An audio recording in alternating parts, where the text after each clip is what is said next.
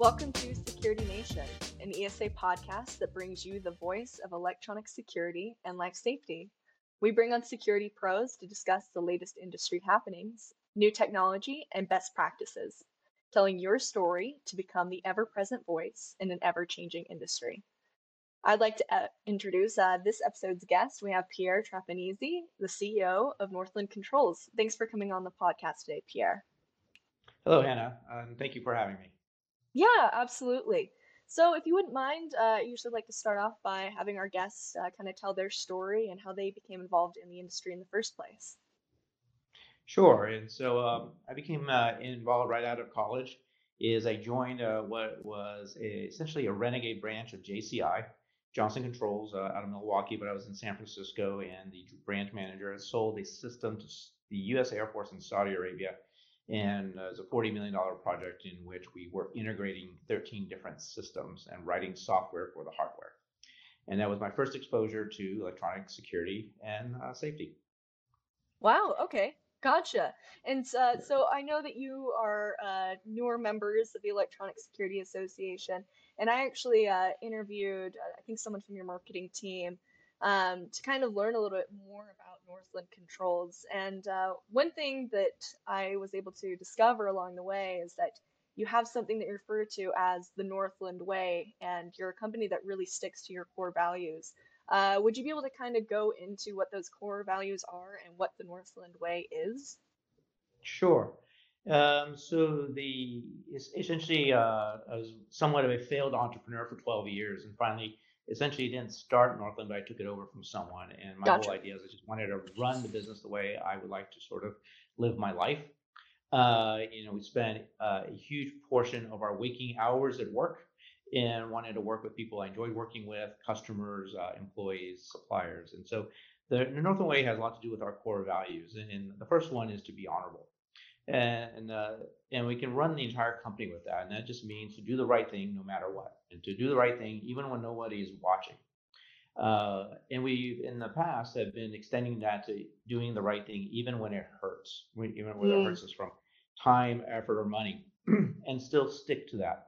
But to enhance it, as I mentioned, life is short. We spend a lot of our lives at work, is to take on challenges, and it's to do the hard things, the things that we are uncomfortable doing with, maybe me as an individual, maybe pushing our customers or our vendors to do something that's different, difficult. And whatever that challenge is we will make a promise once we take it on. And essentially, we will say it takes this much time, effort, and money to get something done. And once we agree to that, is we'll take it on, and we will back that up with whatever it takes. So once we make a promise, we will deliver on that promise, whatever it takes, within being honorable, yes. which is, and we tie it all together, because sometimes someone will come back and says, well, you do whatever it takes. I say, yes, but that's not exactly the right way of doing this. And that's helped sort of reinforce our values, which then goes to our people. And our people, at first I thought it was pretty obvious that our people, everybody says our people is a value, which kind of demeans the whole sort of that value. But we've Mhm. included our customers and vendors and suppliers in the meaning of that. And so we treat our people well, whether you're a customer, whether you're a vendor, we're all people, we're all on the same team. Mhm. And we have to be aligned, because when we take on something that's difficult, our customers and our suppliers have to be working with us in delivering on that promise. And so we're all part of the same team. And that leads to sort of our last one, is to try to have fun. Is by getting really good at what we do, becoming craftsmen at what we do, we get a lot of satisfaction out of that. And out of that satisfaction, we enjoy what we do. We have fun at what we do. So when we say have fun, it's not like we're having parties and backslapping and doing other things. It's we're just getting great satisfaction of our work, and basically spend a great portion of our lives at work. And No, that's the that's North. fantastic. One of the things that kind of ties into that have fun piece. As I was interviewing, the member from your team, one thing that she mentioned was the Northland Challenge. Um, I would like to hear in your words, like, could you kind of tell our listeners like what the Northland Challenge is? Because I thought that was something that was really unique. It, Yes, so the Northern Challenge is one of the Northern got a reputation from the very beginning on doing projects anywhere in the world. So since then, we've done work in 80, 90 countries, Hmm. and that's challenging. Well, what's difficult is we, as either Americans or Brits or Singaporeans or wherever we are working from, is when we're working in a different culture in a different environment, and how do we cross that chasm? And so the Northern Challenge was first done in India, where we rented, I believe, 7 tuk-tuks, and we had 7 teams of two. And a tuk-tuk is an auto rickshaw, and we drove those across southern India over some, from Kochi to Chennai, and it's just wild. No Yeah. GPS. We don't even have maps. We just had the name of the next destination. And we've since done that in the Caucasus, in East Africa, even the Southwest US, which I thought would have been boring. And it wasn't. It was one of the best challenges. And what it does is puts us in environments in which we're uncomfortable. And by forcing us to not rely on technology, but to actually work with and talk to people along the way and with each other, is we kind of break out of our discomfort. And after Northland challenges, feel much more comfortable doing things that we would normally shy away from. And it expands our horizons, and it's kind of emblematic of what we want to do within the take on challenges on a day-to-day basis, not just on a Northland challenge. Is that as we do things that are uncomfortable over time, we get better at it, we become more comfortable at it, and it expands our capabilities. And that could apply to technology. It could apply to me being an introvert, doing things that are extroverted. It could apply to all kinds of aspects of our lives. And the Northland Challenge has been great.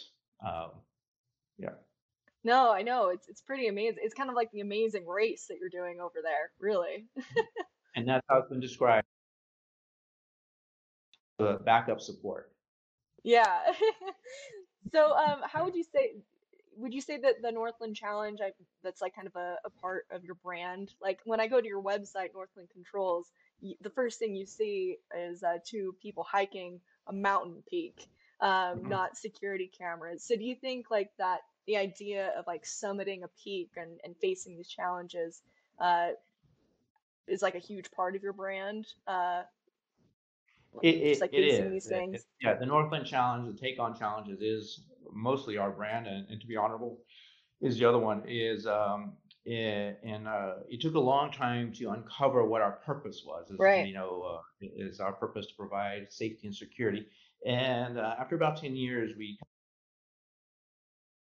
what drives us, and it's to unlock prosperity for all the people we touch. Mm, And when we talk about prosperity, it's about our potential. It doesn't mean about wealth and gadgets. It's going to do as Northland is to enable our customers to and suppliers to prosper, as well as our individual employees to prosper. And so the Northland Challenge creates an environment in which we are almost, I don't want to say forced to prosper, but we are pushed to reach our potential. right. No, that makes sense. And do you think that that was something that you really had to do with some intentionality, kind of focusing on that prosperity and facing that challenge, facing doing those hard things versus, I mean, you are like a physical security company. Um, I don't know. I just thought it was something that was really unique when I looked at y'all's brand compared to others, is I don't really see a lot of things that point to, security and technology. It seems like you're selling a lot more like that lifestyle. Was that something that was kind of a challenge, and was there a lot of intentionality behind that? Uh, you frame it in an interesting way with intentionality. Now, yes, we do that with intentionality, and there's reasons for that. When we were first getting started, we were 10, 15, 25 people, Right. and we didn't. That's just who we were. And being at that stage, we just communicate organically with each other Mm-hmm. and with our customers. Um, and so the take on challenge is something that resonated with our customers. And we used to get the comments in our first 5, maybe even 10 years is we went to your website and we have no idea what you do. Right. Uh, and so our comment was, well, you have to know us in order to know what we do. It's kind of a secret, Right. but it's not. So you have to be in the know. And now we do it with intentionality as we've grown through what business or no man's land, 150, 250 employees. Once we've gone through that, is we need to do it with much more intentionality in order to sort of diffuse or push that through the culture that take on challenges. And our website is intended to reflect sort of reaching for greater goals, for Hmm. reaching for greater potential. We've never driven the business by how many cameras and readers we install. It's about how do we support our customers to achieve their goals. Yeah, kind of like an aspirational, an upward glance kind of feeling. Yep. That makes Right. sense. So do you see like selling security as maybe translating into a form of freedom or like for the end user, the consumer? Yep. No, no, absolutely. It's to create an environment in which they can do their work. And so we see it as an enabler of their work. And freedom would be one way. So you're free to do your work. Different people need different things. Some people need security and safety. Other people need sort of the lack of all that, so they're much more risk tolerant. And what we do is try to work with our customers and their culture to provide them the environment they need for their people to thrive. Yeah, that makes sense. I see a lot of I don't know, like parallels to I don't know, other concepts that we see in real life, like the idea of well, I don't know, like once you face your fear, kind of like immersion therapy, it becomes less scary. So like kind of facing that challenge actually makes you stronger. Or, the idea or concept of exercise, even though you're weak, that action of pushing yourself physically eventually makes you in turn stronger. And I kind of see that a little bit in the idea of security. I think we've often seen, security, safety is almost a polar opposite of being able to be free and libertarian. Because I don't know, they're kind of pushing and pulling. Like the more freedom you are, the more risk averse you are potentially. Whereas I see in this brand, maybe this is just how my weird brain works. I kind of see you taking those other things where they're opposites that actually grow in one direction. I feel like you're kind of doing that with security as well. Does that kind of make sense? I don't know if I'm wording that very well. But like the more Sure. secure and safe you are, you're actually creating more freedom. Um, Whereas just ignoring it doesn't actually give Yeah. you more freedom. Uh, yes, and both. And so sometimes the more safe and secure you are, the more risk averse you become because you Become become comfortable in your cocoon. And so we intentionally try to break out of the cocoon so you can sort of flourish. I'm not going to pursue that anymore. But the flip side of that, if you don't have safety and security and you're very risk tolerant or very risk taking, you can get hurt, exactly. right?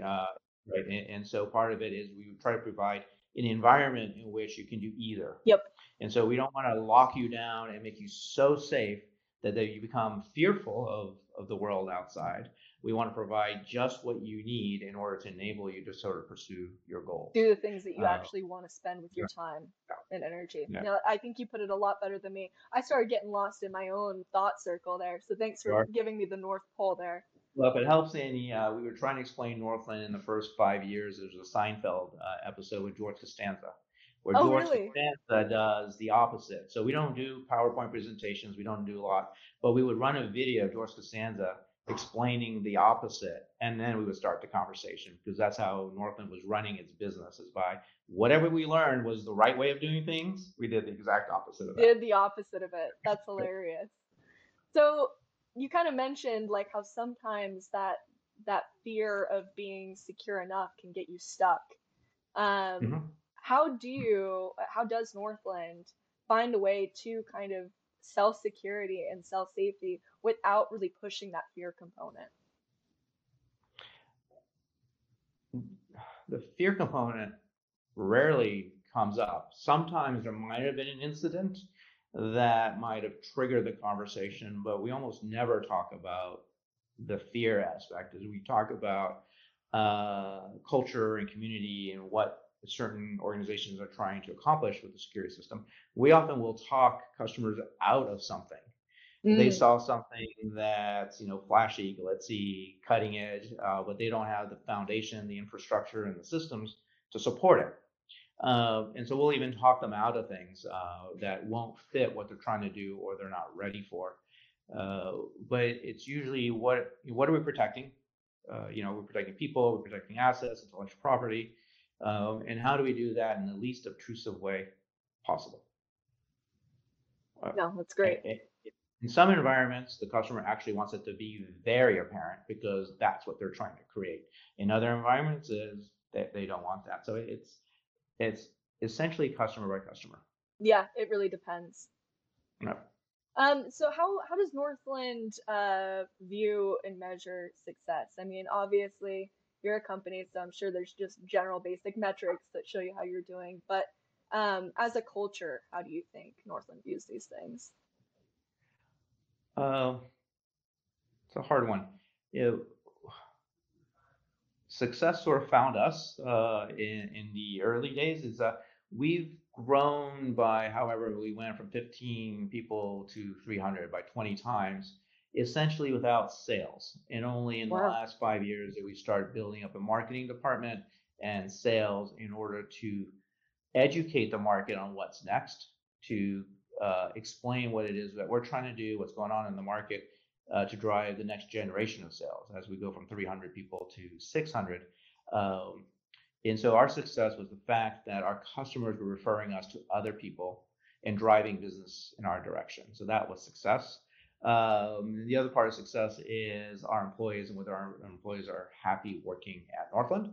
And transparency is any organization goes through stages and inflection points, and we've had some rough patches where our customers were unhappy, our employees were not happy, and one of the things a couple of years after these inflection points, I had a very large customer mentioned how impressed they were at our response to the difficult situation. Hmm. And we're now in a place right now. It's we're coming out of the latest inflection point. We had a business inflection point, a pandemic, and now there's all sorts of things going on in the economy, and we're well positioned to get through that. And that's success. To be able to handle adversity and get through adversity is, for me, a great form of success. No, that's fantastic. Uh, Kind of the next question is we like to be able to create opportunities for our guests to maybe share advice or cautionary tales for the rest of our listeners. Is there any advice that you give to other colleagues in the industry, or maybe maybe mistakes that you made along the way that you could share as a cautionary tale? Would you advise going about things backwards and opposites, like you said Northam does, Yeah, or what would you have to yeah. say? Yeah, it's interesting. Actually, there's a lot of things to say to that. Lots of mistakes and lots of advice. So I will start with advice, although I shouldn't give advice. It's one of the things that I've done with Northland, and I've seen a few other integrators. We're an integrator in the marketplace. Is try to create a very long-term vision, a 15, 25-year vision to permit independence. And the greater independence we have, the more freedom we have to actually live a life of honor and do the right thing, and not have to look at the shorter term and how do I maximize term. And so that's the bit of advice. It's allowed us greater freedom because a lot of other people ask us is how do we do what we do and why do we do what we do? Because we're seeing a lot of churn and change of ownership, and a lot of it, I think, Hmm. very disruptive to customers. It's very disruptive to suppliers and to employees, where we try to create some stability and consistency as well as be innovative. Uh, Lessons learned. There's a lot of them. So some of the lessons learned is as a small integrator, one of the things is we would take on larger projects. We're punching above our weight. We would Mm. take on a larger project. Let's say we were used to doing 50,000, 100,000. We take on a $200,000 project, and it would be a total disaster. And then 6 months or a year would go by, and somebody would ask us to take on a $500,000 project. And we would say yes. And so the $100,000 project was a total disaster. Yes, but we learned so much from it that after a while, now we can do $200,000 projects in our sleep, and we know the $500,000 is going to be a disaster. And we kept ratcheting that up, taking on the risk of things not going right. But in the process of that, we would learn on how to do it better the next time around, which gave us greater capacity. It's part of that, taking on challenges. Extraordinarily difficult to do in the short term when you're facing something where it'd be easier to say, you know what, I'm just going to say no. Right. I'm going to protect what I have. I'm going to harvest what I have, as opposed to sort of taking on those risks. So that was probably one of the inflection points about financially as an independent integrator that I see and I understand why a lot of folks sell their businesses at a certain point. It becomes difficult to grow structurally processes and people to the next level. And I suppose the other one, which is sort of obvious, and people say it's obvious now, but at the time 15 years ago, is training. Investing in training Yeah. is people say, why would I want to train my competitor's employee? Essentially thinking I'm going Right. to train somebody, they get certified, and then they're going to go to my competitors. And that's never been an issue for us. They go to our customers, but it's never been an issue for them going to our competitors. But investing in training makes us extraordinarily better. Oh, 100% agree. Speaking of challenges, which is funny because this is a question I always like to ask, is in your opinion, what do you think is our industry's biggest challenge that we're facing as of today? And what is potentially the Electronic Security Association's role in facing that challenge? Sure, and Electronic Security Association is right in the middle of that challenge, which I just mentioned is training, Yeah, is creating a pipeline of talent, is identifying where are those resources of talent and what are the training programs that they can enroll in to get them up to speed, different levels, ongoing education as well. And so I think ESA is in the middle of that. And I think that is our biggest challenge.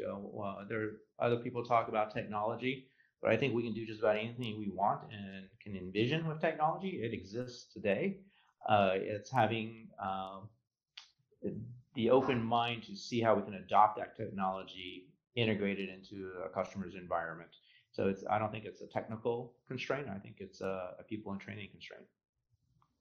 no, I agree with that. And one thing that I always think is kind of connected to that training piece and creating that upward mobility for security professionals is also just bringing in more people to into the industry and realizing that there is a viable career within the electronic security and life safety industry. Um, do you have any advice when it comes to that? Like how do we get more professionals involved? Mm-hmm. Oh, that's interesting.